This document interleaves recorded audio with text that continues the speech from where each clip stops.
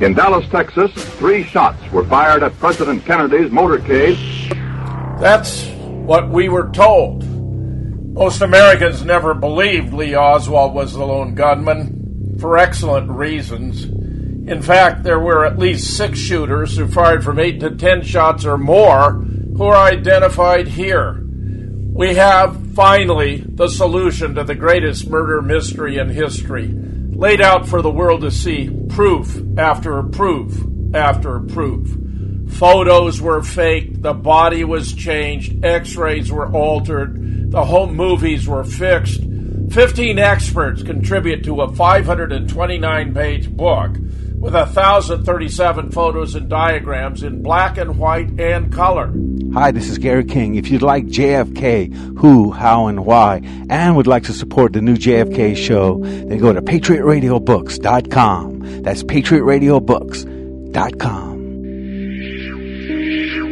This is Jim Fetzer, your host on The Raw Deal. I wish I could say Tom Lear's song has less significance today than it did yesterday or the day before. But the situation appears to be precisely the opposite. We have the U.S. about to recognize Jerusalem as Israel's capital, Trump says, alarming Middle East leaders. It's not as though he didn't know. This article was published in the New York Times on the 5th of December, which was, of course, Tuesday. Now we have, of course, the concerns being expressed even on the 6th before he'd actually made the declaration. If Trump declares Jerusalem capital of Israel, chaos will reign, from Robert Fisk. An Israeli dream might come true if Trump declares Jerusalem the capital, but so will an Arab nightmare. Robert Fisk, early in the morning of December 6th. Amid 3 catastrophic Middle Eastern wars, it would be difficult to imagine anything more provocative, dangerous, or just plain insane than for the Americans to move their embassy from Tel Aviv to Jerusalem. Yet that is just what Donald Trump is this week thinking of doing. In a way, we should have expected this. Mad presidents do mad things. But there is no one in the White House? Is there no one in the White House able to restrain him? Not even Jared Kushner, who is supposed to be Trump's Middle East hand? Or is Kushner too bound up in his latest scandal, just revealed by Newsweek, that he failed to disclose his co-directorship of a foundation funding illegal Jewish colonies in the West Bank when he filed financial records with the Office of Government Ethics this year to speak out? For it's not that the embassy itself is just a symbolic move. It means that the United States would acknowledge that the city of Jerusalem, sacred to Muslims, Jews, and Christians, is the capital of the Israeli state and that the Palestinians can never share it. The slovenly peace process abandoned by Israelis and by the Palestinians and then by Americans would be shown to be nothing more than a dream, one that has now come to an abrupt end. Trump does it on December 6th, which just happens to be my birthday, alas. He calls for the Jerusalem plan to step forward as a step toward peace, but it puts the Middle East on the edge. And I mean, it is a stunning thing for him to have done. Jerusalem, this is to give the Trump version of events. Palestinians burned photos of President Trump in Gaza, and the walls of the old city were illuminated with the American and Israeli flags on Wednesday as Trump made good on his campaign pledge to recognize Jerusalem as Israel's capital. In a much-anticipated speech from the White House, Mr. Trump argued that it was the right thing to do, to acknowledge the reality that Jerusalem is the seat of Israel's government. Decades of avoiding that fact, he said, has done little to resolve the protracted feud between Israelis and Palestinians. It would be folly to assume that repeating the exact same formula would now produce a different or better result, Mr. Trump declared. Recognizing Jerusalem as Israel's capital, he said, is a long overdue step to advance the peace process. Mr. Trump said the United States still wanted a negotiated peace agreement and would support a two-state solution if agreed to by both sides, and that he was not seeking to dictate the boundaries of Israeli sovereignty in the fiercely contested Holy City. There will, of course, be disagreement and dissent regarding this announcement, the president said. He appealed for calm, for moderation and for the voices of tolerance to prevail over the purveyors of hate. But Trump makes himself look like a complete and total lunatic detached from reality. Here is the most sanguine or positive interpretation of what has just happened from Justin Raimondo of antiwar.com. The pundits are up in arms over President Trump's announcement that he intends to recognize Jerusalem as the capital of Israel. And on the eve of the supposed renewal of the Israeli-Palestinian peace process, what they think, they cry, can he be thinking? Is he crazy? Of course he is. Are we to be spared nothing? Of course we aren't. As Trump would put it, it's fake news because recognizing Jerusalem as the capital of Israel is a concept without content. Congress has already voted on several occasions over the years to proclaim such recognition and to demand that the United U.S. Embassy be moved there from Tel Aviv. Every president since Reagan has vowed to do precisely that and wound up leaving the embassy right where it is. Well, Trump will prove to be no exception, and here's why. President Trump will recognize Jerusalem as Israel's capital on Wednesday while also delaying moving the U.S. Embassy from Tel Aviv to the Holy City, officials said. Though Trump will not relocate the embassy anytime soon, one White House official told reporters it could take years. The president still intends to fulfill that promise made early in his administration.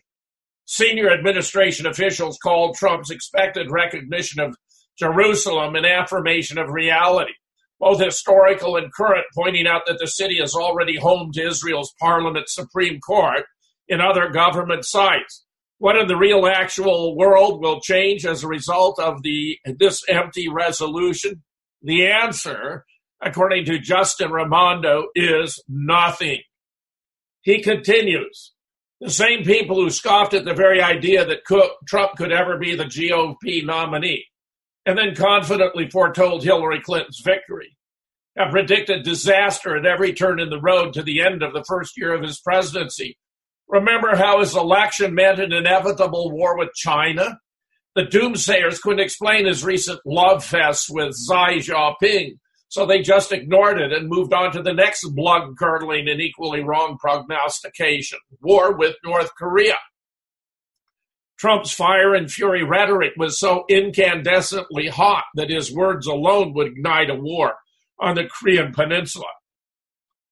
Except it hasn't happened, and it isn't going to happen for the same reason the Korean stalemate has persisted since 1953. For both sides, the price of aggression is too high. War means millions dead and the Korean Peninsula rendered virtually uninhabitable. And don't forget the war with Iran that was supposed to be already in progress by this time because Trump was going to rip up the Iran deal. Except that didn't happen either. Despite the election year rhetoric, the solemn vows that the bad, very bad deal, the worst deal in our history, folks, the absolute worst, was going to be rectified and even nullified upon taking office, Trump simply kicked the issue over to Congress, will be kept in reserve for the Israel lobby to exploit at their convenience. In any case, the Iran deal is intact. It is very likely to remain so the longer the issue sits on the back burner. Other world leaders, however, did not share that same cautiously optimistic attitude. International leaders react to Trump's Jerusalem move. President Donald Trump announced recognition of Jerusalem as Israel's capital on Wednesday, triggering immediate condemnation and concern from leaders in the Middle East and around the world. In a statement from the White House, the president defended his decision as nothing more or less than a recognition of reality. Jerusalem's status has been contested for a millennia. It's old city home to the religious sites of Muslims, Christians, and Jews. Both Israelis and Palestinians claim the city as their spiritual capital. And these tensions have helped to keep the issues alive and inhibit resolution of the conflict. Here are a handful of reactions from players involved in this issue. Hamas, a war declaration. Hamas political leader Ismail Haniyeh called for a new intifada or uprising in the face of Israel, labeling Trump's move a, quote, more war declaration against Palestinians. The announcement prompted riots in the streets of Gaza, where demonstrators burned tires and set fires to pictures of the U.S. president. This decision has killed the peace process, has killed the Oslo Accord, has killed the settlement process, Hanaya said, describing it as, quote, an aggression, a declaration of war on us, on the best Muslim and Christian shrines in the heart of Palestine, Jerusalem. The Gaza-based Sunni militant political group, which the U.S. designates a terror organization, has long held to a policy of refusing to recognize Israel's existence as a state. Here's another, Palestinian Authority. U.S. can no longer be mediator in peace process. Palestinian Authority President Mahmoud Abbas lambasted Trump's recognition of Jerusalem, saying he refused to acknowledge it and that this marked the end of America's role as mediator in the Israeli-Palestinian peace process. Prior to Trump's official announcement, Abbas warned of the dangerous consequences such a decision would have to the peace process and to the peace, security, and stability of the region and of the world. This could fuel terrorism, says Jordan's King Abdullah. Jordan's King Abdullah told the American president his decision would have dangerous repercussions on the stability and security of the region, according to a palace statement. There is no alternative to a two-state solution, and Jerusalem is key to any peace agreement, Abdullah later said. From the Turkish capital of Ankara, Jordan is home to more than 2 million Palestinian refugees. Saudi Arabia's royal court, disappointment. Trump's actions, quote, exemplify a drastic regression in the efforts to move the peace process forward.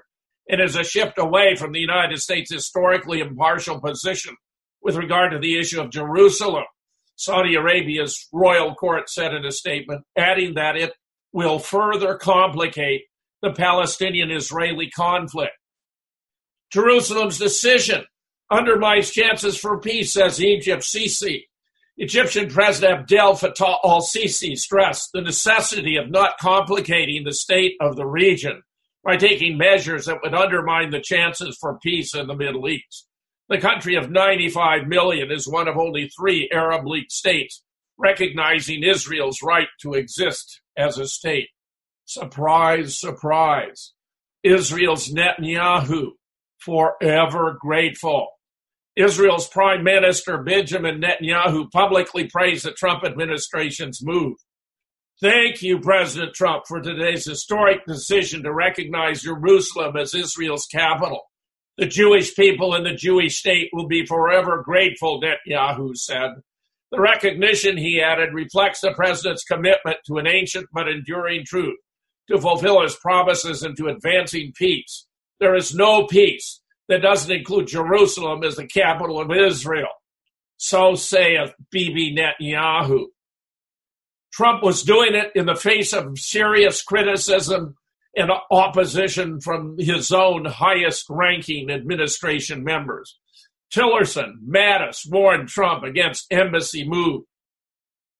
President insisted on his Jerusalem moment, but the impact will be forever. Donald Trump's announcement that the U.S. now recognizes Jerusalem as the capital of Israel and will eventually move its embassy there might well be the most predictable decision of an otherwise unpredictable presidency. Trump made his Jerusalem promise back in March of 2016 during an address he gave to the American Israel Public Affairs Committee, AIPAC. It was an obvious attempt to convince skeptical Jewish leaders of his uncompromising support for Israel. But it's not only that Trump was intent to fulfill a campaign promise. The Jerusalem Initiative has been in the works since the day he took office, was coordinated with Israeli Prime Minister Benjamin Netanyahu, and is supported by influential voices in the administration, including Vice President Mike Pence, son-in-law Jared Kushner, Middle East envoy and former Trump Organization lawyer Jason Greenblatt, and CIA Director Mike Pompeo. The decision was all but finalized, the American conservative has learned, during a late November meeting of Trump's foreign policy advisors at the White House. The November confab was well underway when Trump arrived to press his case. While the president was only expected to stay in the meeting for 15 to 20 minutes, he ended up staying for a full hour. Trump, the American conservative, was told by a senior Pentagon officer with knowledge of the meeting, was adamant about keeping his campaign pledge, was brought up short by warnings issued by Defense Secretary James Mattis and Secretary of State Rex Tillerson. Both officials argued that the move would endanger American diplomats serving in the region, undermine the administration's efforts to revive the Israeli-Palestinian peace process, and result in condemnations from both Arab countries and America's most important allies in Europe. Trump could expect almost no support in the international community. America would stand alone with Israel. Trump listened closely to the warnings over the next hour. It was a very intense exchange, American conservative was told by the senior Pentagon official, but it certainly wasn't heated. But at the end of the discussion, the president said that he would go ahead with his decision, despite the difficulties it might cause. He also acknowledged concerns about possible threats to U.S. diplomats and said he would dampen them by repeating U.S. assurances that it was committed to a two-state solution. More so, he argued, the U.S. did not need to move its embassy from Tel Aviv to Jerusalem immediately, which would serve as a further reassurance.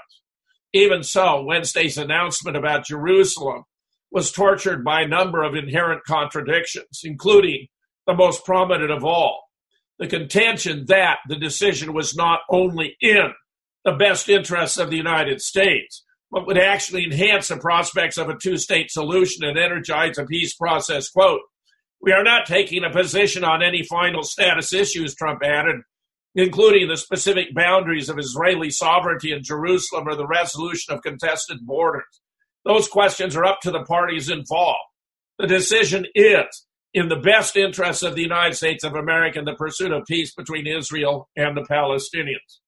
In fact, it seems unlikely that this unseemly sleight of hand of making deep, dubious claims will allow Arab fears that the U.S. continues to be Israel's lawyer, to use a term coined by former U.S. Middle East negotiator Aaron David Miller.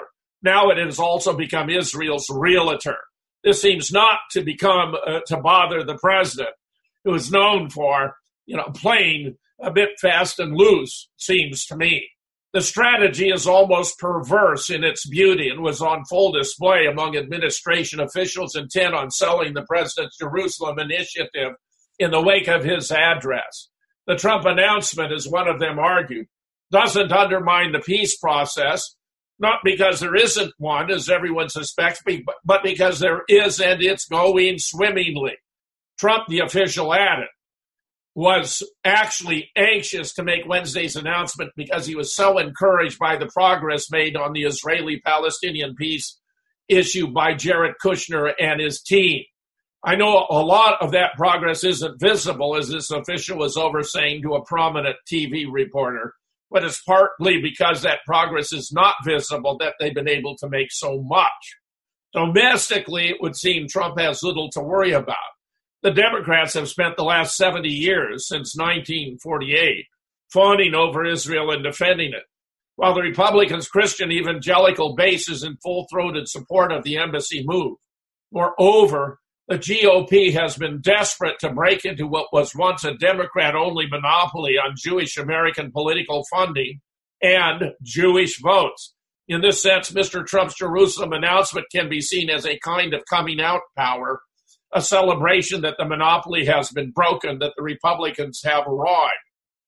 Then, too, the bedrock of progressivism of American Jews who supported any number of progressive movements over the last decades has been overawed by concern that Israel can best be defended by backing pro-military conservative interventions in the entire region.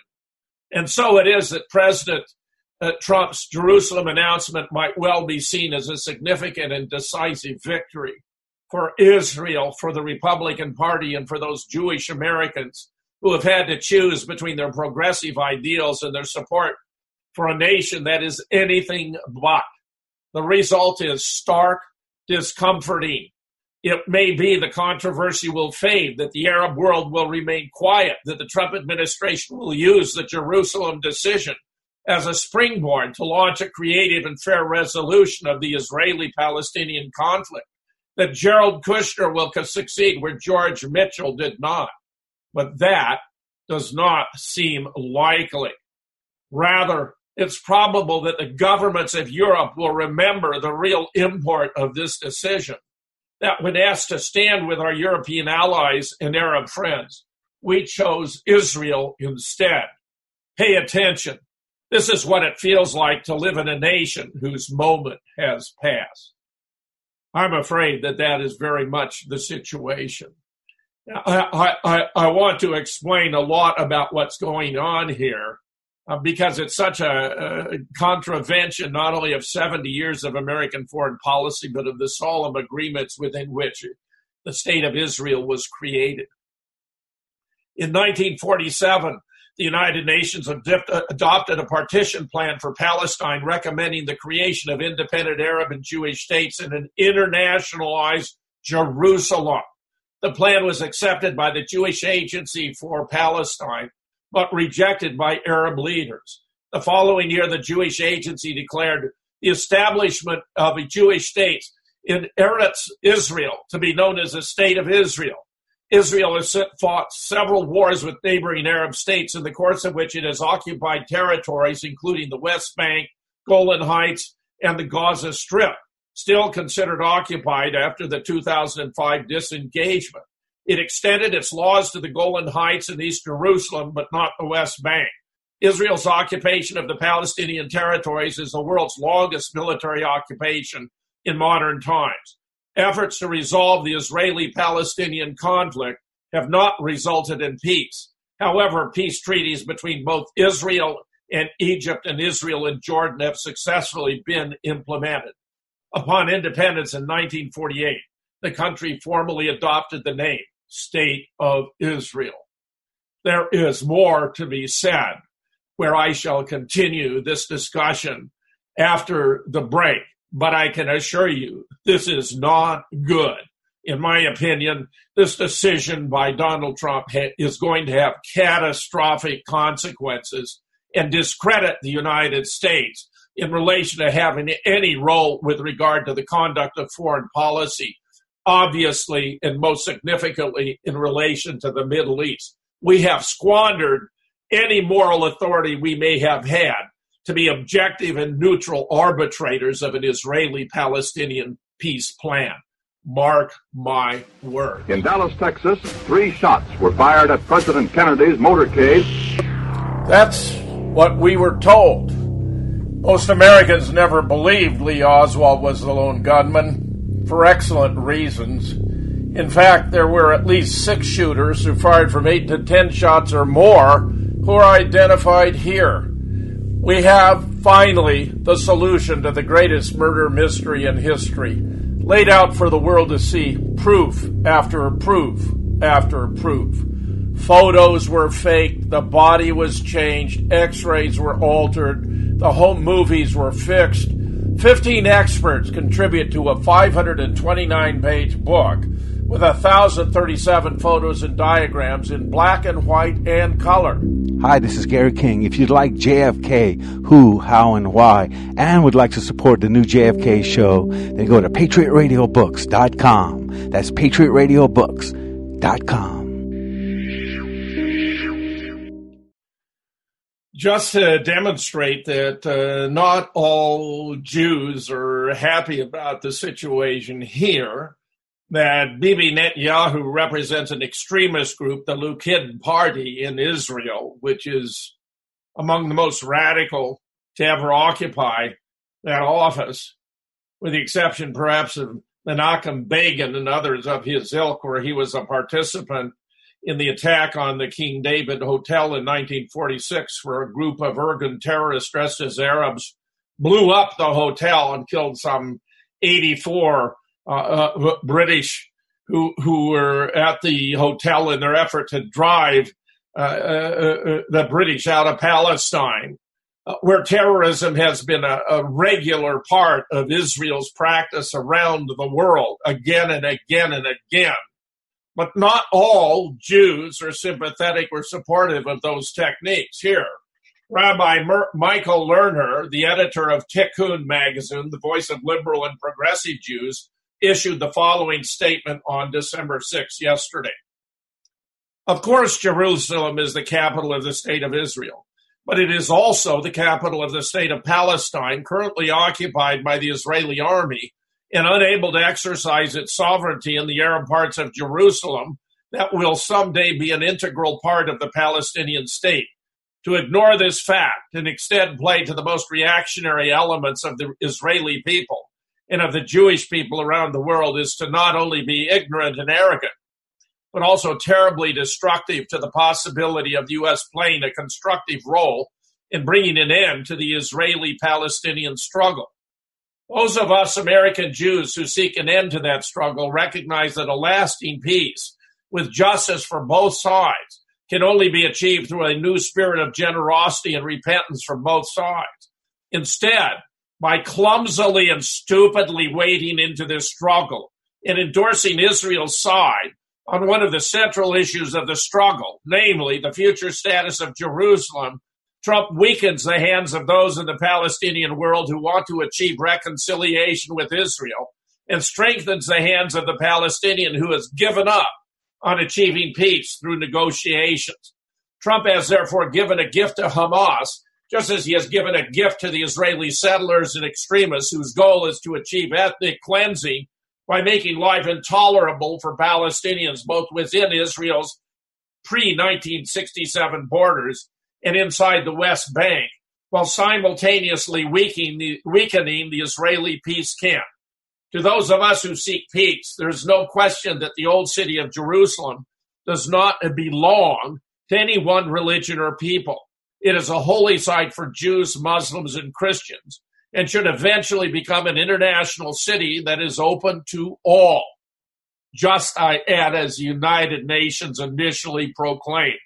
West Jerusalem is already appropriately the location of the Knesset and major parts of the government of Israel. East Jerusalem, along the spiritual center of the Palestinian state, must overcome its official capital, must become its official capital as soon as Israel is willing to let that happen, or as soon as the international community can use whatever means are at its disposal to make that happen. In the meanwhile, Trump has pushed that date further into the future, thereby putting Israel and Palestine both into danger of renewed violence and further retrenching hatreds that must be healed. Shame on Trump, and shame on those who would support this misconceived move. Another point of view comes from the federalist position.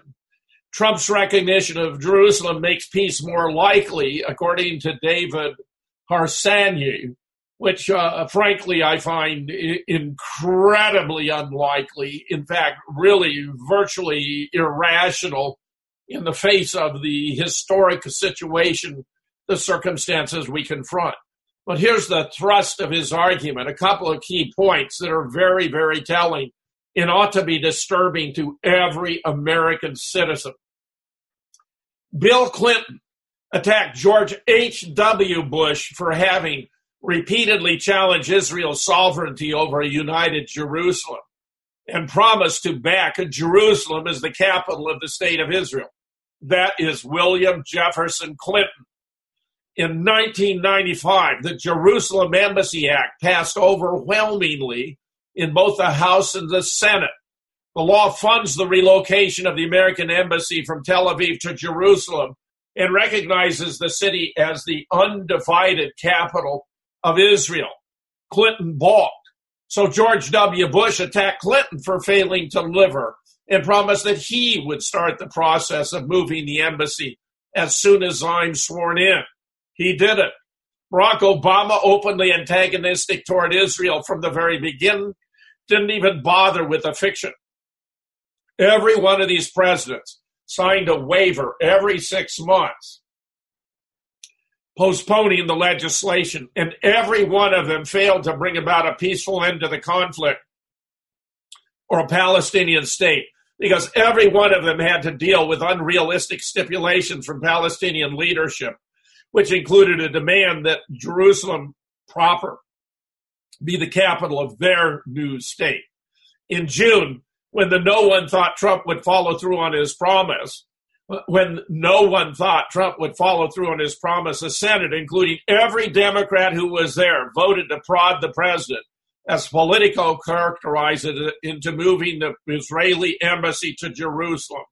The Senate voted 50-0 on a resolution, 90-0 on a resolution marking the 50th anniversary of Jerusalem's reunification, condemning the president and all United States officials to abide by the 1995 law and all of its provisions. Now, you have to understand what's going on here. The Israeli lobby is not even required to register as a foreign agent, even though it exercises far more control over Congress than any other lobby has ever exercised in history.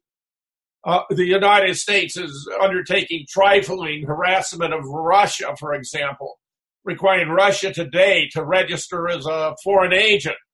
Russia Today doesn't exert any influence over our Congress. As Cynthia McKinney explained a few years ago, when a new member arrives in Washington, D.C., they're asked to sign a pledge to put the interests of Israel ahead of those of the United States, where those who do not find themselves confronted with a well-financed alternative candidate the next time around, or even that their district has been redrawn and that they no longer have a seat. Cynthia McKinney was able to transcend those obstacles, but most have not been. We lost, for example, Dennis Kucinich, whom I regarded as the most intelligent member of Congress, because his district had been redrawn. Now, frankly, I take such a dim view of this development that when I was interviewed by Press TV, which is an Iranian news service, for my opinions about this, I explained that it represented the massive influence that Israel exerts over our Congress. Indeed, when I was recently asked by a colleague, did I know how many members of the present Congress had refused to sign the pledge? I said, no, actually I did not. And he raised one finger of one hand, one member of Congress. What this means is that our Congress is bought and paid for by Israel. On the air, I condemn Donald Trump to rot in hell for making this decision, because it is so colossally bad, so disrespectful of other nations, other religions, other populations, where the Palestinian issue is the greatest human rights issue of our time. In my judgment, Donald Trump has failed, and failed miserably, and by an enormous margin. I also observed that we have reports that Sheldon Adelson, who's been behind the mass migration into Europe to destroy European culture, who is bought and paid for Antifa and Black Lives Matter in Charlottesville, who's been supporting the idea of taking down icons to American history and thereby causing convolutions in American culture, had been prodding Donald Trump to take this step. I therefore also, during that interview, condemned Sheldon Adelson to rot in hell with Donald Trump, and I do not qualify what I said on that occasion. On the contrary, I reaffirm it. We have to do something about the body politic is infested with a Zionist cancer that has its origins in Tel Aviv, where Bibi Netanyahu is its most prominent representative, but where, here in the United States, other very, very wealthy and politically influenced Jews are also behind it, Sheldon Adelson being an exemplar par excellence. I admire American Jews, such as Michael Lerner, who stand for the objective recognition of the human rights of all people, including the Palestinian. But that's not what's taking place in Israel today. And indeed, when a survey was taken, not a scientific poll, admittedly, but one that I suspect is very close to the mark. What's your reaction to Trump's announcement that the U.S. now recognizes Jerusalem as the capital of Israel? 83% of voters have stated shock, anger, and dismay. Well, the situation may, in fact, be getting worse on other fronts as well. The U.S. appears to be moving closer to a war with Iran, in fact, far closer than we think. The U.S. does not intend to end or even curtail its military presence in Iraq, as well as Syria, after the defeat of the Islamic State. It's planning to turn Iraq into a major theater of confrontation with Iran. There are signs that a war with Iran may be much closer than we think.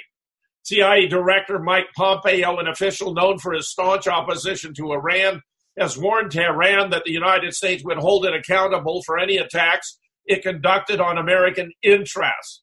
Addressing high-ranking U.S. military and security officials on Saturday, December 2nd, at a defense forum at the Ronald Reagan Presidential Foundation and Institute in Simi Valley, California, Pompeo said that he had sent the letter to General Qasem Soleimani, a leader of Iran's Islamic Revolutionary Guard Corps and elite Quds. What we were communicating to him in that letter was that we will hold him and Iran accountable for any actions that he and the leadership of Iran might take. According to Pompeo, the message was sent after the senior Iranian military commander had indicated that forces under his control might attack U.S. forces in Iraq. He did not specify the date. You need to only look to the past few weeks and efforts of the Iranians to exert influence in northern Iraq, in addition to other places in Iraq, to see that Iranian efforts to be the hegemonic power throughout the Middle East continue to increase, he notes.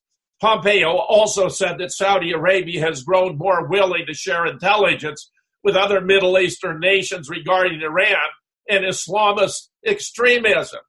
But let me point out, Iran may be the most peace-loving major nation in the world. Iran has not launched an aggressive war against another nation since 1775. To put that in historical perspective, the ratification of the Constitution began in 1787. George Washington was elected our first president in 1789. So for longer than the United States has existed as a constitutional republic, Iran has not launched a war of aggression against any other state. It defended itself, of course, against the onslaught from Iraq, which was, in fact, the reason why it had been, in fact, engaged in developing nuclear weapons, which it abandoned in 2003 when Saddam was taken out of office and the effort was discontinued. In fact, our own intelligence agencies, as I report again and again and again, concluded already in 2007 that Iran was not pursuing nuclear weapons, reaffirmed that conclusion in 2011, where even the Mossad in 2012 came to agreement that Iran was not pursuing nuclear weapons just weeks before Bibi Netanyahu would go to the United Nations and assert precisely the opposite. To continue, according to Kurdish Boss News, large-scale U.S. forces arrived at the K1 base K1 west of Kirkuk on November 28th to split into two contingents. Several hundred servicemen stayed on base. Another contingent headed east on December 1st toward Tuz Kumatu in eastern Iraq and took control of the Siddiq military airport 35 kilometers to the west. Tuz Kumatu lies 100 kilometers west of the Iraqi-Iranian border and 163 kilometers north of Baghdad. U.S. forces have never been deployed so close to the Iranian border since the 2003 U.S. invasion of Iraq. In mid-December, several hundred U.S. Marines were reported to be building a new base in western Iraq about 20 kilometers from the strategic Anbar province town of Al-Qam, which had been captured from Islamic State.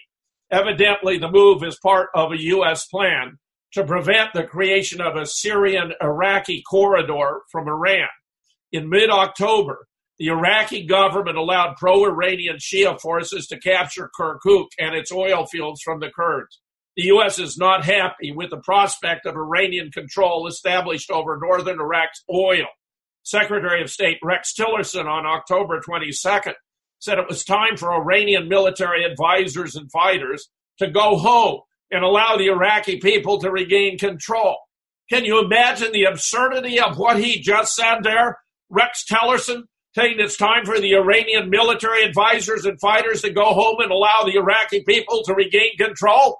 What about the U.S. invaders in Iraq, in Libya, and in Syria, where we're still there attempting to take out the democratically elected president of Syria? The hypocrisy of the United States knows no bounds. This is morally contemptible, intellectually insulting, and politically disgraceful coming from the United States of America, which has conducted over 80 coups and assassinations around the world.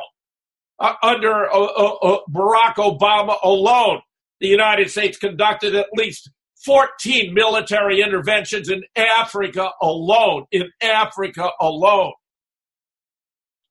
Tillerson's statement was followed up by U.S. National Security Advisor H.R. McMaster, who said in an interview on October 25th that it is possible to contain Iran's influence in the Middle East and that a strong Iraq would be part of that. Coincidence or not, the American forces were deployed near the Iranian border at almost the same time Israel was delivering an airstrike December 2nd at the Syrian Army's 91st Brigade headquarters outside Al-Kiswa, 14 kilometers southwest of Damascus, where an alleged meeting of pro-Iranian Shia military chiefs was taking place. On November 10th, the BBC released a report that Iran was building a permanent military base in Syria. Israeli leaders have sworn to prevent Iran from establishing permanent bases. But the Russians have to shoot down any Israeli intrusion into Syria. They must step up to the plate. This is far too serious. Russia has led the defeat of ISIS in Syria with the assistance of the Iranians at the request of the Syrian government. Bear in mind, ISIS was created by the United States in 2012. John Brennan as director of CIA, Hillary Clinton as Secretary of State, Barack Obama as President of the United States directed its creation. Judicial Watch was able to obtain documents from the Defense Intelligence Agency confirming this fact of the matter. ISIS was made in the USA. And for all of the controversy swirling about Michael Flynn, he is, from his past conduct, been an honorable man. He opposed the creation of ISIS. It was for that reason that John Brennan suggested to Barack Obama he ought to fire Michael Flynn, not for any malfeasance on the part of Michael Flynn, but because he opposed the grotesque malfeasance on the part of John Brennan, Hillary Clinton, and Barack Obama himself. This is the level of deceit and deception to which we have been subjected, where we're hearing 24/7 from the liberal media how Michael Flynn is a monster. Well, he stood up for you and for me and for the world by opposing the creation of ISIS. But the despots who were running the government went ahead and overruled him and subsequently fired him. Saudi Arabia is seeking alliances that can cement its presence in Iraq. The high-level Iraqi visits to Jeddah and Riyadh have increased lately on the diplomatic, economic, and military levels. Riyadh has also increased its participation in international economic forums in Baghdad, counting 60 companies that partook in Baghdad's international fair this summer. Muqtada al-Sadr, the leader of the Sadrist movement, which represents millions of poor Shia Muslims in Baghdad and throughout southern Iraq, paid a visit to Saudi Arabia. He also visited the United Arab Emirates, another Sunni state that opposes Iran. U.S. military presence in Iraq allows it to prevent the establishment by Iran of a land link to the Mediterranean via Iraq, Syria, and Lebanon, boost its role in Syrian settlement, conduct covert cross-border operations to destabilize the government in Tehran, and maintain staging areas to deploy reinforcement in case of war. There are signs that a coordinated campaign to roll back Iran is underway. The possibility of war against Iran has grown immensely in the recent days. Well, if you think that's bad enough, listen to what Paul Craig Roberts has had to say. Can't you see war on the horizon? According to news reports in the British press, Russian President Vladimir Putin has instructed Russia's industries to prepare themselves to be able to make a quick switch to war production. Clearly, the Russian government would not make such an announcement unless it was convinced that the prospect of war with the West was real. For some time, I have emphasized in my columns that the consequences of years of hostile actions taken by Washington and its European vassals against Russia were leading to war. It's easy to understand that the massive U.S. military security complex needs a convincing enemy in order to justify its enormous budget, that the crazed neoconservatives put their fantasy ideology of U.S. world hegemony above the life of the planet, and that Hillary and the Democratic National Committee will do everything to overturn Trump's presidential victory. However, it's difficult to understand why the European political leaders are willing to put their countries at risk for Washington's benefit. Yet they do. For example, on November 13th, UK PM Theresa May said that Russia was a threat to international security and was interfering in European elections and hacking European governments. There is no more evidence for these claims than there is for Russiagate, yet the allegations continue and multiply. Now the European Union is organizing former provinces of the Soviet Union, Belarus, Moldova, Ukraine, Georgia, Armenia, Azerbaijan, into an Eastern partnership with the European Union. May I say that's a gross violation of the sovereign treaties entered into between Ronald Reagan and Mikhail Gorbachev at the time of the dissolution of the Soviet Union, where the United States committed itself to not seeking to turn the new Eastern Bloc countries that would become independent states into NATO nations or recruit them to pose a threat to the new borders of Russia. In other words, the West is openly organizing former provinces of Moscow against Russia, declared by Prime Minister May to be a hostile state. Russia knows there is no basis for the allegations against Russia and regards them as identical to the false allegations against Saddam Hussein, Muammar Gaddafi, and Bashar al-Assad in order to justify military attacks on Iraq, Libya, and Syria. Having convinced Russia she is being set up for attack, Russia is preparing for war. Think about this for a moment. The world is being driven to Armageddon simply because a greedy and corrupt U.S. military security complex needs an enemy to justify its huge budget, because Hillary Clinton and the DNC cannot accept political defeat, and because the neoconservatives have an ideology of American supremacy. What's the difference between the detested white supremacy and the American supremacy that President Obama himself endorsed? Is white supremacy terrible and American supremacy is God's gift to the exceptional and indispensable country? The Russian government has openly shared its concerns that Russia is being set up for military attack. As I, if not CNN, the New York Times, the Washington Post have reported, the deputy commander of the Russian military's Operation Command stated publicly the concern that Washington is preparing a surprise nuclear attack against Russia. President Putin recently called attention to Washington's collection of Russian DNA for an Air Force weapons lab, which implies development of a Russian-specific bioweapon. On many occasions, Russia has called attention to U.S. and NATO bases on its borders, despite previous assurance from U.S. administration that no such thing was happening. We have to ask ourselves, why is it not the top item of public and political discussion that Washington has convinced Russia, a premier nuclear and military power, that Russia is going to be attacked? Instead, we hear of football players who kneel for the national anthem, fake news about Russiagate, a Las Vegas shooting, and so on. We must also ask ourselves, how much longer Washington is going to permit any of us via the internet to report the real news instead of the fake news that Washington uses to control explanations. The efforts by the Federal Communications Commission chairman to destroy net neutrality and other efforts underway to discredit factual news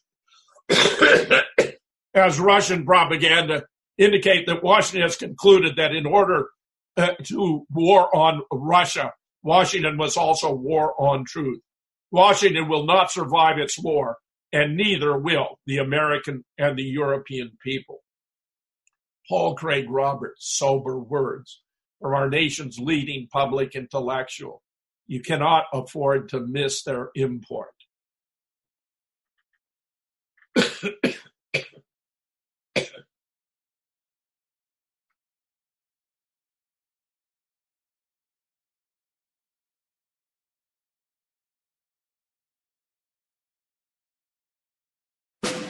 In Dallas, Texas, 3 shots were fired at President Kennedy's motorcade. That's what we were told. Most Americans never believed Lee Oswald was the lone gunman, for excellent reasons. In fact, there were at least 6 shooters who fired from 8 to 10 shots or more who are identified here. We have, finally, the solution to the greatest murder mystery in history, laid out for the world to see, proof after proof after proof. Photos were faked, the body was changed, x-rays were altered, the home movies were fixed. 15 experts contribute to a 529-page book with 1,037 photos and diagrams in black and white and color. Hi, this is Gary King. If you'd like JFK, who, how, and why, and would like to support the new JFK show, then go to PatriotRadioBooks.com. That's PatriotRadioBooks.com.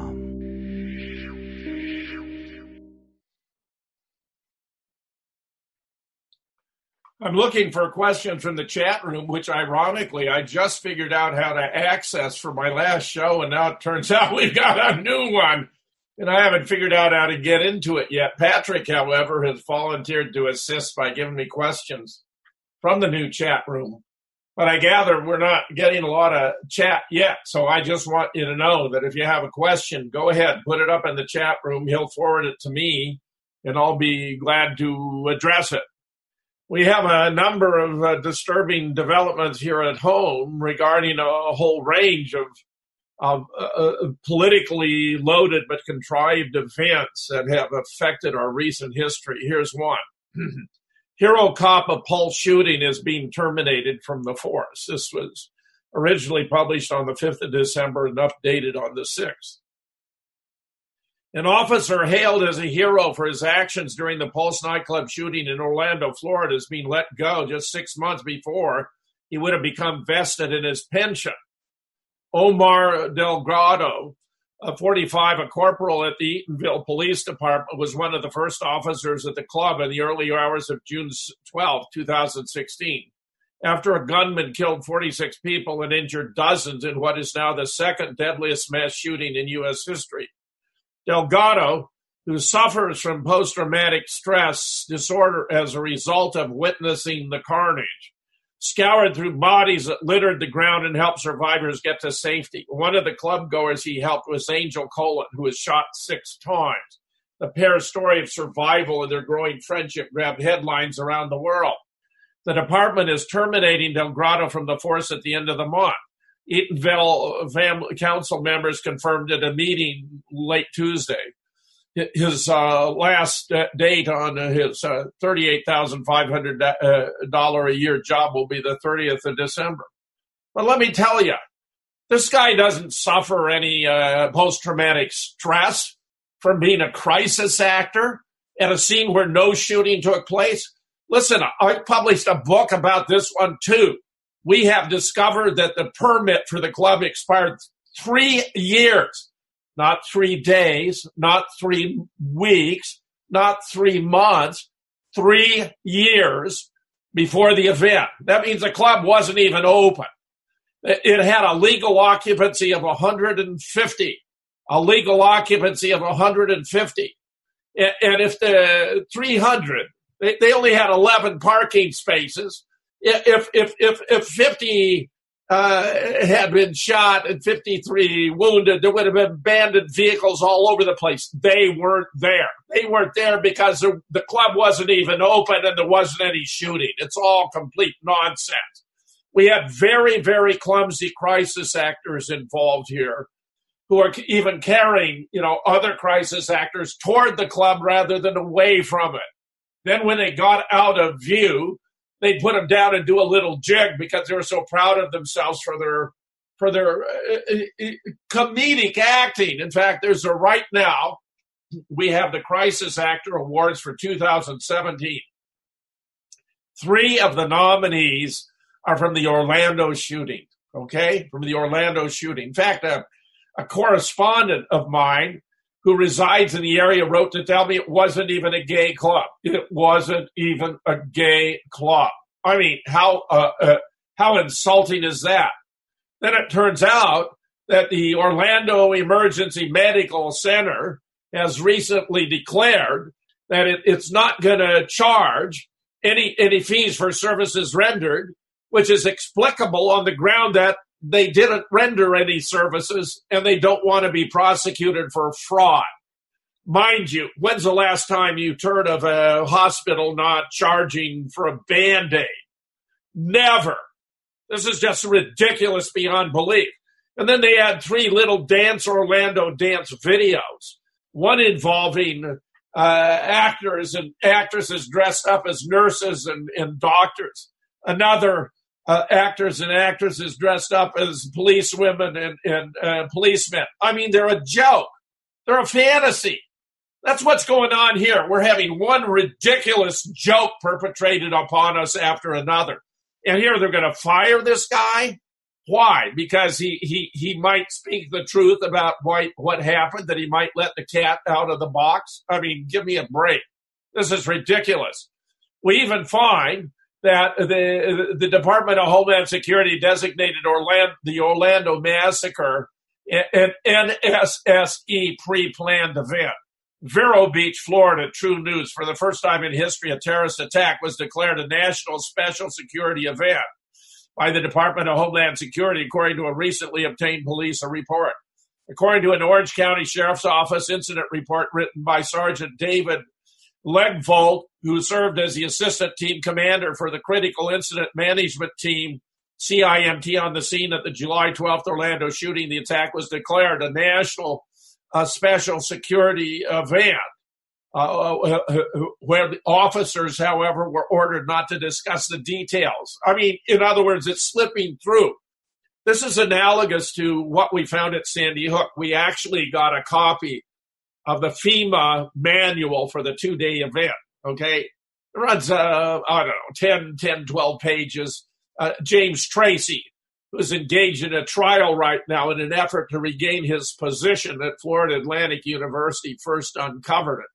When I included it as Appendix A, when I published Nobody Died at Sandy Hook. Well, here you have a parallel. What you find it happened in Newtown is they had a 2-day exercise. The 13th was a rehearsal. The 14th was going live, which explains why you had, porta potties already in place, why you had a sign saying everyone must check in, why you had pizza and bottled water at the firehouse, why you had so many wearing name tags on lanyards, why you had parents bringing children to the scene. No parent would actually bring a child to the scene of a child shooting massacre.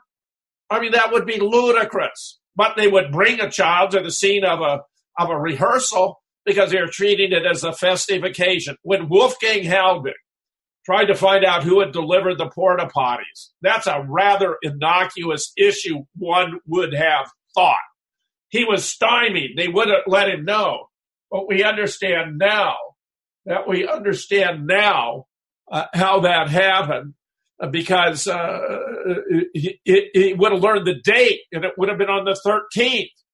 I mean, there were several fiascos regarding the 13th because there were, donation websites were put up by participants who became confused over the date. Already on the 13th, Adam Lanza, the fictional shooter, had his date of death originally recorded as having on the 13th.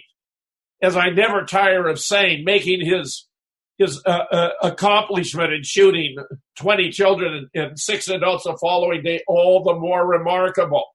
This was complete nonsense, utter rubbish. We've been able to prove that children were fictional. They were made up out of photographs of other kids when they were younger. We have a proof, for example, see Sandy Hook charade. Noah Posner was Michael Vabner as a child, where Noah Posner is the most unusual little boy for not only having died at Sandy Hook on 14 December 2012, but for dying again in Pakistan on 16 December 2014, where his father, the man who poses as his father, Leonard P. Osner, we believe is his real name, who just withdrew his lawsuit against Wolfgang Helbig when a judge directed that Lenny had to sit for a video deposition. At the last minute, he withdrew the lawsuit. Inadvisedly sent Kelly Watt a copy of a death certificate after she'd spent 100 hours talking with him and complained she didn't believe a word he said, didn't believe he had a son, didn't believe he died there, when it turned out to be a fabrication. That's also in the book, which you can download for yourself for free. Nobody died at Sandy Hook. Just put in the title. Nobody died at Sandy Hook. Download it as a PDF for free.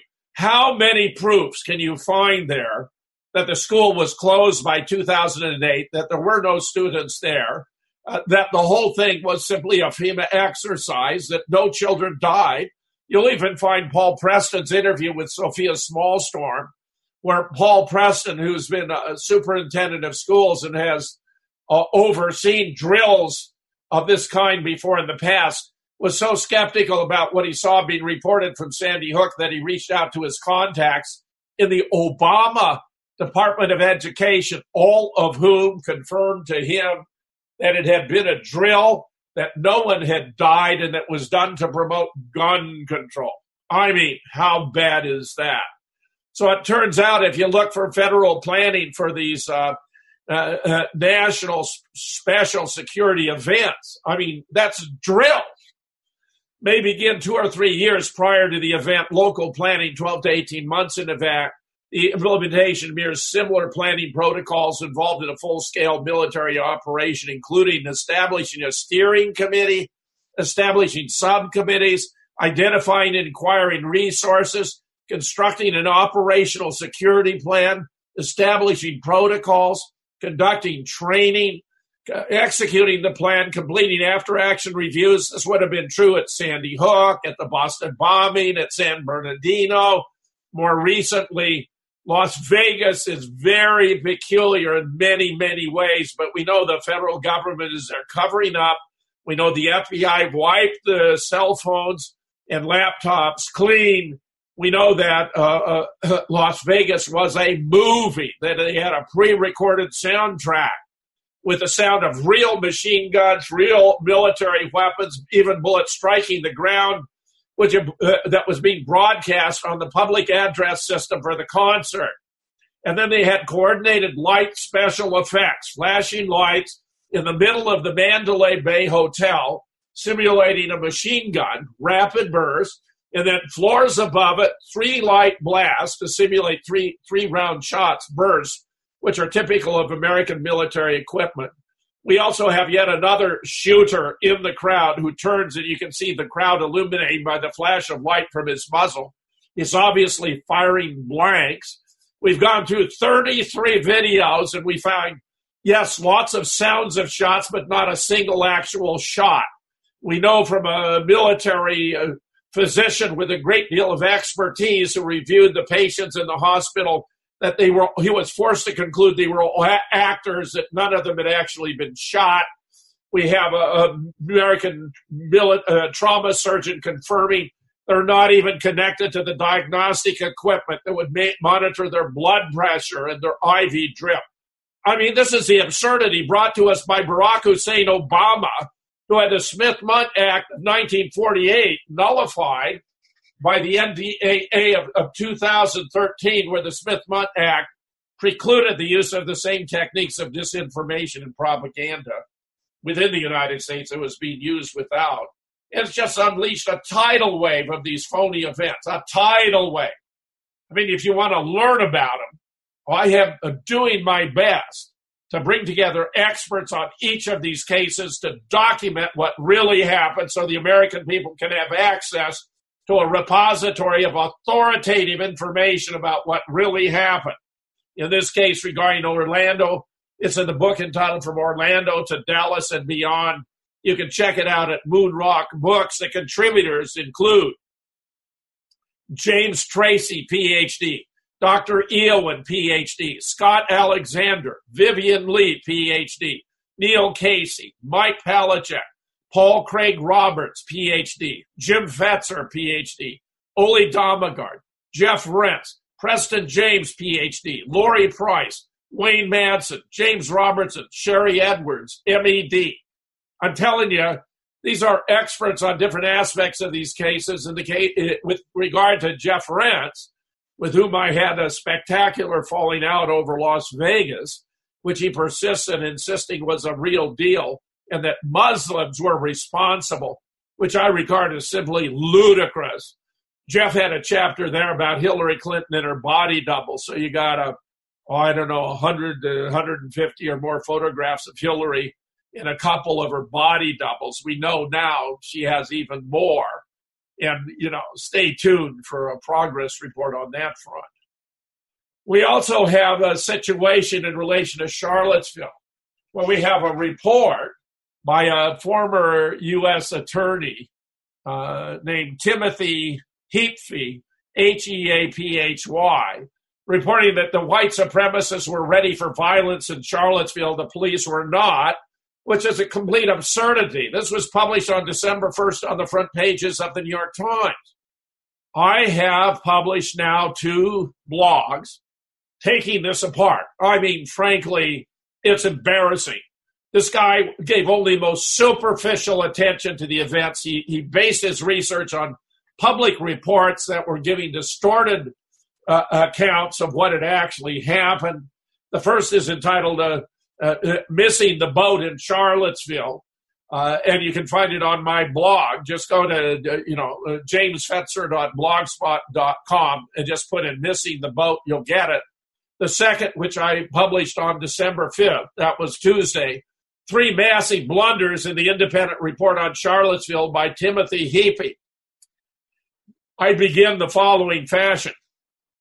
No doubt the 220-page independent review of the 2017 protest events in Charlottesville, Virginia, conducted by former U.S. Attorney Timothy Heaphy, which you can download and read for yourself, sounds very plausible on its face. In its preface, it claims to have made an exhaustive effort to put together a coherent narrative of the events that took place in Charlottesville, especially the violent confrontations that occurred 11-12 August 2017. Which led to tragic consequences. But while he puts together a coherent narrative, he doesn't, in fact, account for the major events that occur there. He doesn't account for, number one, he ignores the wow, I have let me recapture this.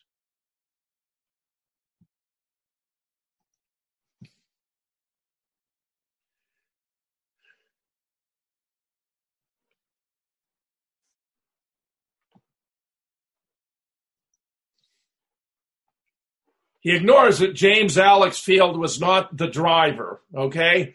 The first driver, the driver was supposed to be this guy who was a 20-year-old schizophrenic who was on anti-drug medication named James Alex Field.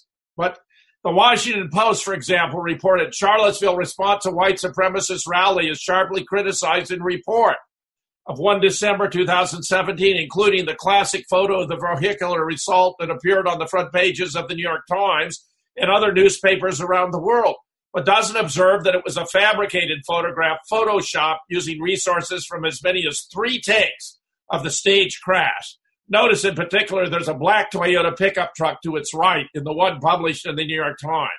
It makes a dramatic image, but does not correspond to real events that took place in real time, where we have no less than 3 video studies showing multiple takes, one with one car and the black Toyota pickup at its side, one with one car but no black Toyota pickup at its side, and one with 3 cars, including a maroon van, which had been left at the intersection for about 5 minutes with no driver prior to the staged collision to ensure they did not suffer whiplash or other harm to their bodies. So, the driver was identified in the New York Times. What we know about James Alec Field, driver charged in Charlottesville killing, as James Field, but the man driving the vehicle is obviously not him. How can an independent review of Charlottesville be taken seriously when it doesn't even properly identify the actual driver of the Dodge Challenger that was used in the staged event at 4th and Water Street? And this blunder does not stand alone in his report. We also know Heather Heyer didn't die in the car crash. The purpose of these deceptions have made it a practice of asserting deaths that did not occur or did not occur as they alleged. We have proven, for example, that the Sandy Hook children are photo fictions made up of older children when they were younger. And Mona Alexis Presley has established that in case after case, the alleged victims of the Las Vegas massacre died in other states or on other dates or from different causes of death. According to Timothy Heapy, a bystander, Heather Heyer died in the car crash in Charlottesville. In his timeline, 1:41 p.m., James Field drive vehicle into crowd 4th Street in Water, killing Heather Heyer, injuring dozen. Her death is cited 4 times in the report. On page 6 twice, on page 7, on page 163, and the timeline on page 193 shown here. According to the Los Angeles Times, Charlottesville honors Heather Heyer at a memorial service 16 August 2017. Heather Heyer, 32, was killed when a car rammed into a crowd of people protesting a white nationalist rally in Charlottesville, Virginia, where this photo appears. But Heather Heyer, who's been difficult to track down, but Mona has discovered she actually died the following day, 13 August 2017, from a heart attack, rather than on 12 August 2017, the day she is said to have been hit by a car, which is consistent with her prior findings about the Las Vegas victims. A new listing even has her dying on 8 December 2017, which as of today has not yet even arrived. How bad is that? Number 3, state troopers did not die in a helicopter crash. Once again, according to Timothy Heapy, 2 Virginia state troopers were killed that afternoon during a crash of the helicopter they were using to conduct surveillance related to the events taking place in Charlottesville. This case is especially striking because Heapy cites a preliminary report by the National Transportation Safety Board released on 5 September that does not identify the cause of the crash, but confirms that Lieutenant H.J. Cullen and Trooper Pilot J.M. Bates were both killed in the crash. But that's very surprising, since we have photographs of the troopers departing the scene of the crash wearing their flight uniforms and very much alive.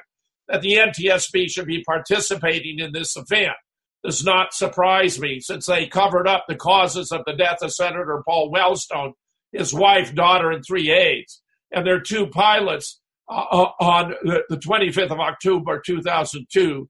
As John P. Costello, Ph.D., and I explained in the NTSB Failed Wellstone, published by Michael Rupert and is from the Wilderness newsletter. We have proven the government agencies are participants in these events to promote a political agenda or cover up crime. And just to reinforce the point, I included the video that captured their survival and recovery. Check it out.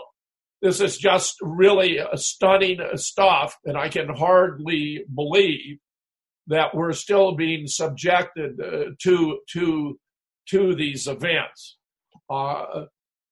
We also have a couple further details from Las Vegas. That the Las Vegas Homicide Division was pulled off of the Paddock shooting investigation and replaced by Lombardo's undersheriff. Homicide Division investigating Paddock suicide abruptly pulled off case, replaced by Sheriff Lombardo's number 1 guy, Intel Hub. Investigative journalist and former police officer Doug Papa told Fox News host Tucker Carlson Tuesday night, and I watched this, that he was told from sources both inside and outside the Las Vegas Metropolitan Police Department that the Homicide Division was pulled off the investigation into Stephen Paddock's death early on for unknown reason, which is very odd because a suicide has to be investigated to make sure it wasn't a homicide. More when we return. In Dallas, Texas, 3 shots were fired at President Kennedy's motorcade. That's what we were told. Most Americans never believed Lee Oswald was the lone gunman for excellent reasons. In fact, there were at least 6 shooters who fired from 8 to 10 shots or more who are identified here. We have, finally, the solution to the greatest murder mystery in history, laid out for the world to see, proof after proof after proof. Photos were faked, the body was changed, x-rays were altered, the home movies were fixed. 15 experts contribute to a 529-page book with 1,037 photos and diagrams in black and white and color. Hi, this is Gary King. If you'd like JFK, who, how, and why, and would like to support the new JFK show, then go to PatriotRadioBooks.com. That's PatriotRadioBooks.com.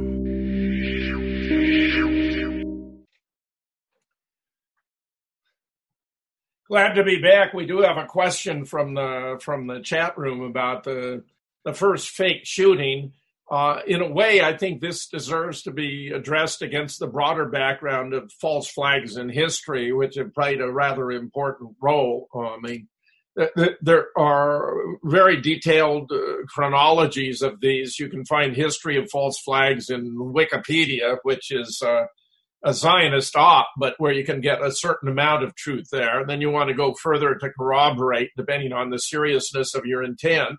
Just to cite a few that are particularly important in, the last 150 years of American history, for example. Remember, the Maine occurred when we had a battleship that blew up in Havana Harbor. It was claimed to have been done by the Spaniards or the Cubans. There was actually never any real evidence that was the case, but the Hearst newspapers incited the issue and made it a cause to go to war, which led to the Spanish-American War and our appropriation of a rather large segment of territory. Very significant. The phrase itself, by the way, false flags, originates from pirate days when pirates would fly the flag of a nation friendly to the target vessel until they got within close proximity. And then they'd run down the false flag and run up the Skull and Bones to identify themselves as they sought to commandeer the target vessel. In World War I, before the entry of the United States, a civilian liner, the Lusitania, was sunk by German U-boats. While the Americans were told this was an atrocity, they were not informed that in the hold of the Lusitania there were a staggering supply of military armaments, which meant that, in fact, was a legitimate target for the U-2.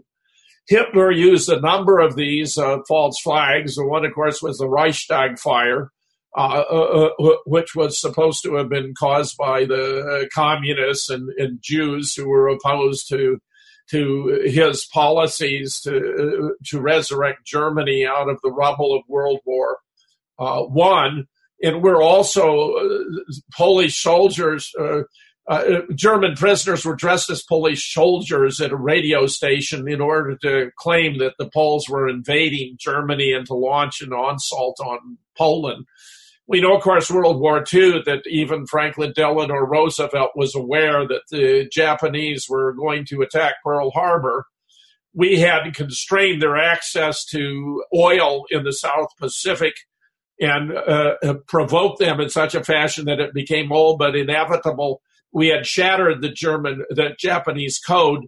You can find a wonderful book about it entitled Day of Deceit by John Stennett that's going to, really take the scales from your eyes. There have, of course, been others like the Gulf of Tonkin incident where Lyndon Johnson claimed that the Vietnamese torpedo boats had attacked the Turner Joy and the Maddox, but he would later admit for all he knew they were shooting at whales out there. It was just phony, totally contrived, just like so many we've had in recent times, such as the Iraqi girl before the first Gulf War who came into Congress and cried about seeing, Iraqi soldiers dump babies out of incubators in a hospital in Kuwait. which led to a surge of resentment against Iraq and a total slaughter when George H.W. Bush reversed his green light he had transmitted to Saddam Hussein. The Iraqis were slant drilling into Iraqi oil fields, and Saddam wanted to do something about it. The withdrawal of the Iraqi forces was so peremptory, it led to a slaughter. I mean, just a massive slaughter, almost unprecedented in history. If you look at the first, false flags here in the United States, well, there are various incidents such as, Ruby Ridge and Waco, where the government was concocting stories and fabricating events. The Mura bombing in Oklahoma City is obviously another government event where they used very powerful explosives. It wasn't done by a fertilizer bomb. Timothy McVeigh was, made the patsy there, just as Lee Oswald would be made the patsy for JFK, and Sirhan for Bobby, and James Earl Ray for Martin Luther King, which is a particularly horrendous case. It turns out Martin wasn't killed on the balcony. He was transported in an ambulance to a more distant hospital where a racist physician had promised to finish him off if we were still alive. He ran everyone out of the OR and then smothered Martin to death with a pillow. William Pepper has done brilliant research in exposing all of this. I've also done interviews with Ole Domagard about it. But it's getting harder and harder to get the truth out because, well, look, here the next story I want to cover. Google to appoint a staff of 10,000 to weed out extremist content on YouTube. Well, it's got nothing to do with extremist content. I mean, what defines extremist content? It means any reports that are contrary to the government's own official accounts, whether it's of Sandy Hook or the Boston bombing or Orlando. I mean, really, there's a superabundance we know about these things, but the government is intent on suppressing it because as long as the people don't know the truth, their fabricated stories are going to prevail. And now Google, you can see Google is not a friend of truth and freedom of speech and exchange. I mean, rational criticism, getting stories out there where we can kick them around and determine whether they're true or false and do additional research is indispensable to the search for truth. We also have the bizarre event that Pulitzer Prize winner Seymour Hersh, John Pilger, Noam Chomsky are being considered to be far-right conspiracists in the psychophantic new school of journalism. Very interesting article about how Manadel al-Jamad hung from the rusty rings of a bar's window, his hands behind his back, in a style known as a Palestinian hanging. American troops beat him and demanded the unconscious prisoner reveal the whereabouts of a non-existent weapons cache. His face was hidden under a green bag and hanging down over his droopy shoulders, displaced from their sockets by gravity's force, pushing his limp body down to the cold ground of his cell. Half an hour passed, and the exuberant American soldiers started to think the sorry Iraqi man was cheating them by playing dead like a possum and released him from his stressed position. They then realized the prisoner had no pulse. Such harrowing scenes from the Abu Ghraib prison in Iraq would forever remain unknown to the American public who pay the soldiers in question if it weren't for the relentless muckraking of the world's most accomplished investigative reporter, Seymour Hersh. Hersh won the Orwell Award for his expose, adding to his collection alongside his Pulitzer, gained in 1970 for his work on the My Lai massacre in Vietnam. However, for the fake news conscious group of journalists in 2017, Hersh is a far-right conspiracist and unhinged for his willingness to confront power rather than parrot its claims ad nauseum. In his Guardian column, this is a newspaper in the UK, George Monbiot argues that Hersh, alongside journalist and documentary maker John Pilger, and even more strangely, the left-wing academic Noam Chomsky, are all guilty of spreading far-right conspiracy theories surrounding the sarin attack on the Syrian town of Qom Sheikhoun. This is where we already know that it wasn't Bashar al-Assad, that it was a constructed event, that it was phony, that the White Hats were even involved in it. He makes a point that a couple of months ago, the Organization for the Prohibition of Chemical Weapons released a report allegedly conclusively determining that the Assad regime was responsible. But we know, in fact, it wasn't responsible. I mean, this is absolutely incredible. For their attempts to balance out various facts and potential theories, none of which at that point had yet been proven nor disproven, to the lack of access international bodies had at the site, and by extension, the lack of an official verdict, the three men are equated to talk show conspiracist Alex Jones and various Twitter trolls. I mean, Orwell once said, and this is a very telling quote, "Journalism is printing what someone else does not want printed. Everything else is public relations." That could be my motto. I adopt that. For the current iteration of reports and commentators who line the halls of The Guardian and the New York Times, however, being branded a PR man is no longer the cardinal journalistic sin. Instead, the constant fear of being forever confined to the tinfoil zone of cabals, conspiracies, and the government putting chemicals in the water to turn frogs gray is a real career killer. A healthy dose of cynicism is needed to balance the media playing field toward the people using information to shape their worldview. Cold, hard news wire-style reporting is, of course, naturally weighted in favor of the establishment, one would presume. Government ministers are considered more relevant than think tanks or academic institutions. But the fact is, we're dealing with propaganda. The atmosphere of press subordinates led us to jump first headlong into the Iraq War. You know, the mindless U.S. grab of resources and geopolitical power, which cost 1 million innocent minds. The man Monboy criticized, John Pilger, researches this documentary In the War You Don't See, at a time when the free press is increasingly under attack, when Google is increasingly censoring alternative news outlets and public broadcasters are having to register as foreign agents, RT, for example. It isn't helpful for a journalist to turn on his own and accuse the most accomplished members of his profession of being conspiracy theorists for asking questions. One of the more promising side effects of the Trump era is that mainstream press outlets are beginning to once again show some spine. The Washington Post and New York Times have regained a belligerence that was suspiciously absent during Obama's drone wars and his expansion of the NSA. Better late than never. Well, I'm not convinced. The glare of the media spotlight has meant Trump's most potentially damaging policies, the wall, the repeal of Obamacare, the Muslim ban, have either failed or been significantly stripped back. But here I have to disagree.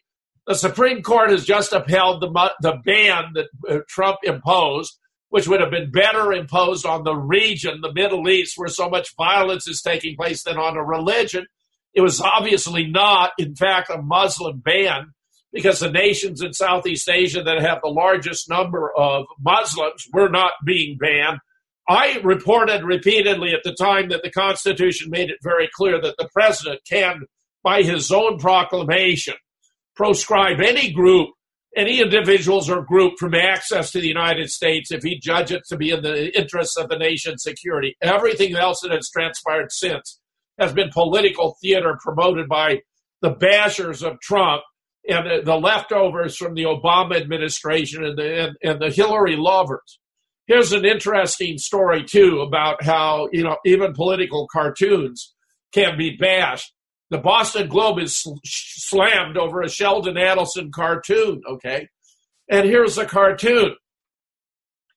The letter to the editor, it shows correspondents, who are worried about showing Americans as a trained freight in a packed cattle car, where Adelson is portrayed as sitting with his wife, Mary Mandelson, in a priority passenger section, getting a delivery of $14.6 billion. This is over the tax cuts. I mean, this is just absolutely unbelievable because the tax cuts are catastrophic. And Sheldon Adelson and other very wealthy people, including Donald Trump, are going to get an enormous disproportionate benefit, while the rest of us are going to be left holding the bag. Here's a very significant development about the Boston bombing. John Remington Graham, with whom I've been long in collusion, where I publish work of his on my blog, where he has been in contact with the mother of the boys and their aunt, Barrett. I have a whole blog that was primarily authored by Barrett. They didn't do it.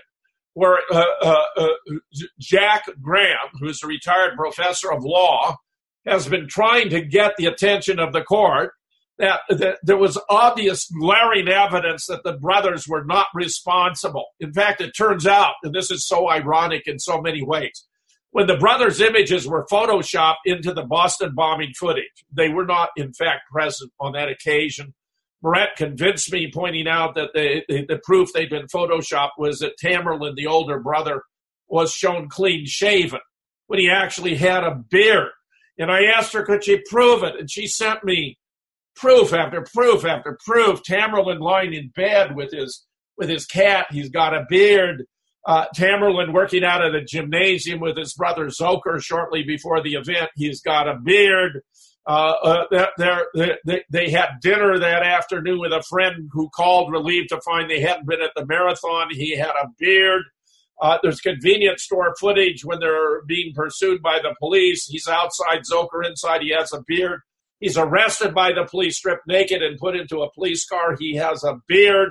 Subsequently, his body shows up very, very dead with a huge gash in the side. He's still got a beard. Well, Jack noticed when I showed him the evidence we'd accumulated that while the FBI had reported that the two backpacks that exploded were black nylon backpacks, that neither Zoker nor Tamerlan was wearing a black nylon backpack. Zoker's was silver, Tamerlan's beige or gray. They made a blunder when they constructed this case and sought to frame them. So Jack has been doing his best to get the information, as simple and elegant a proof as you could have of their innocence, that the backpacks don't match, which means that there wasn't even probable cause for an arrest, much less an indictment or a conviction at trial. In the formal indictment in the court, it states specifically that the two backpacks that match, the two backpacks that exploded were black nylon backpack. Now, the defense counsel, Judy, her first name, while she pled them not guilty, in her opening statement, she acknowledged they did it, which was the perfect frame. They didn't do it. She had proof that exculpated them, a perfect alibi. They were not there. The backpacks didn't match. This is unlike the O.J. case where the glove, which was a skin-tight fitting glove, would have fit, but for the defense having him put on latex gloves in advance of trying them on. Right there in front of God and everyone in the court where the proceedings were televised. It was a fraud on the court by the O.J. defense team. Well, here we have a different fraud on the court by the defense counsel, evidently participating in collusion with the prosecutor. The judge, it's difficult for me to imagine how the judge could not have been complicit too. I have documented this in spades in the book I did about it. Nobody died in Boston either. Again, you can find it at moonrockbooks.com. But get this. Jack Graham persevered, and he submitted an amicus curiae brief to the First Circuit Court of Appeal. And believe it or not, for the first time in American history, so far as we know, they accepted it. And it's now a part of the official record. And it will exonerate Zoker and prohibit a judicial murder from taking place. And I can tell you this is going to have a lot of consequences because it's going to show the whole thing was a sham, that they already knew he was innocent, that he was put on trial, that it was a kangaroo court, that the Boston police knew it, that the Boston Globe knew it, that the defense counsel knew it, that they use amputee actors, that they had fake blood. They even had a smoke machine, a studio quality smoke machine. Here's a very simple order of the court, entered November 9th, 2017. The motion of 3 citizens of the United States for leave to appear as friends of the court under Rule 29A of the Federal Rules of Appellate Procedure is granted. The bar membership requirement of Local Rule 460A2 to the extent applicable is waived. And I am one of those 3 friends of the court who are cited by Jack Graham in his petition. We already know, and it cracked the case the day of the Boston Marathon. It was these guys, these perps in khaki trousers, black jackets, black baseball capes. They worked for Kraft International, another one of these private armies. And here you can see, when you see the video version, or you can go to, I have these videos online you can find. The Real Deal Boston Bombing Update, the Real Deal Sandy Hook Update, where I show you the very images I'm talking about here. And because I'm making a video recording of the show, you'll be able to find it when it's posted by Gary King on Gary King YouTube channel. So here you have a couple of these guys. One of them's wearing a black nylon backpack with a white square. Here's got the black nylon backpack with a white square. Then he's rushing away, no longer wearing the black nylon backpack with a white square. Well, where is it? It exploded. There it is. There's a black nylon backpack with a white square. And I juxtapose it with photographs of Zoker and Tamerlan, and neither of them is wearing a black nylon backpack. Okay? I mean, this is just embarrassingly bad. I'm so very, very proud of Jack Graham for persevering and to have had a role in this. Now, as many of you may know, Ibrahim Todashev, 27, told his friends the FBI, he was a friend of the brothers, told his friends the FBI was coming to ask him questions about the Boston bombing, and he thought they were coming to kill him. While being questioned with no other witnesses present, the FBI reported he confessed to a triple homicide in 2011, then became violent and they shot him dead. He is no longer available for questioning. The version I get is 5 FBI agents proceeded to question him. They normally do this in pairs. One asks the questions, the other takes a recording or transcript. Two of the parties of 2 left, leaving one FBI agent behind. And that this FBI agent claimed that Ibrahim had assaulted him and he shot him dead. Well, we now have photographs of him on the autopsy table, and I can't imagine how many times he's been shot. Here's one he's shot once on the left side of the chest, once on the right side of the chest. He appears to have a bullet hole in the arm. Here's another. You can see an injury at the roof. There's another bullet hole in the back, it appears. Here's a closer up of the injury to the skull. Here are multiple wounds in the back. I mean, the guy was even shot in the back. I see what appear to be 3 gunshots in the back. Here are multiple additional gunshots. I mean, this is grotesque. Absolutely grotesque. I got these from Ole Damagard. We're pursuing this. I've asked a medical expert of my acquaintance to tell me how many times he was shot. This is a complete disgrace.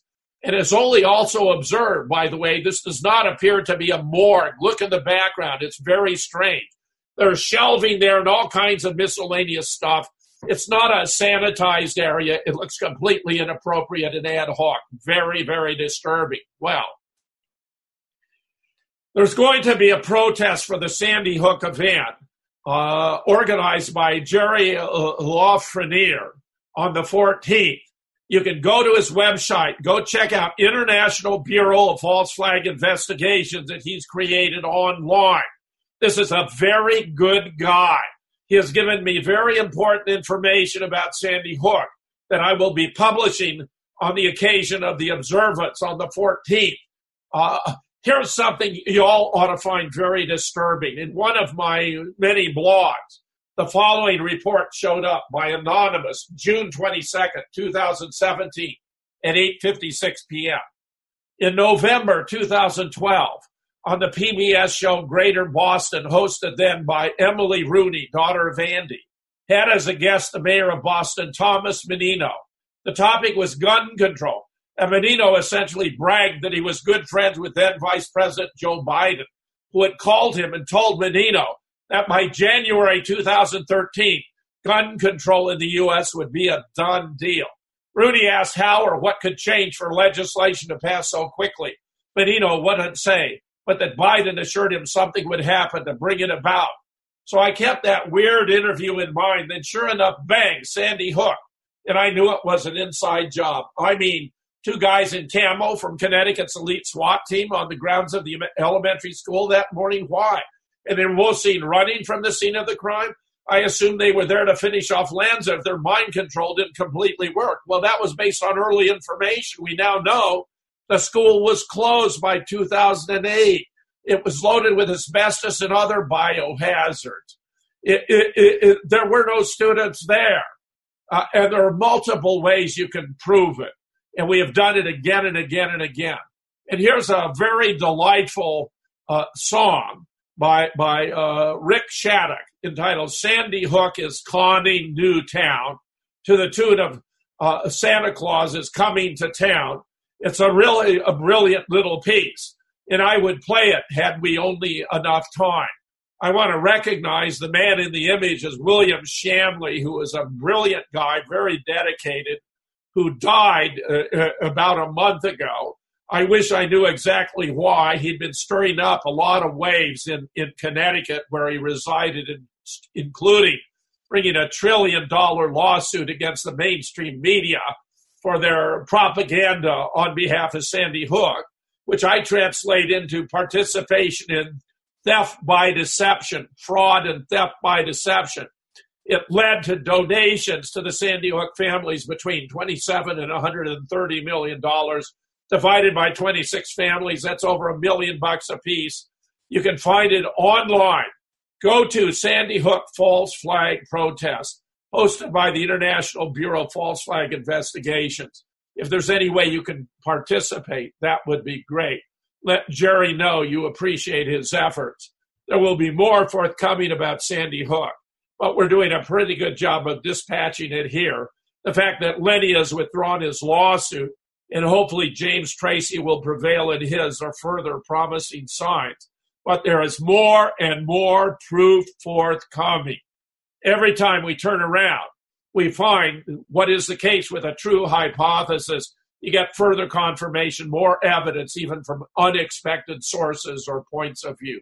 I look forward to filling in more on the next opportunity we have to converse about Sandy Hook. Meanwhile, this is Jim Fetzer, your host on The Raw Deal, thanking you all for listening and wishing you a great forthcoming weekend. And thanks for all of those who have sent me their birthday greetings, which I profoundly appreciate. I only regret that Donald Trump had to declare Jerusalem the capital of Israel on my 77th birthday. Thanks. In Dallas, Texas, 3 shots were fired at President Kennedy's motorcade. That's what we were told. Most Americans never believed Lee Oswald was the lone gunman, for excellent reasons. In fact, there were at least 6 shooters who fired from 8 to 10 shots or more who are identified here. We have, finally, the solution to the greatest murder mystery in history, laid out for the world to see, proof after proof after proof. Photos were faked, the body was changed, x-rays were altered, the home movies were fixed. 15 experts contribute to a 529-page book with 1,037 photos and diagrams in black and white and color. Hi, this is Gary King. If you'd like JFK, who, how, and why, and would like to support the new JFK show, then go to PatriotRadioBooks.com. That's PatriotRadioBooks.com.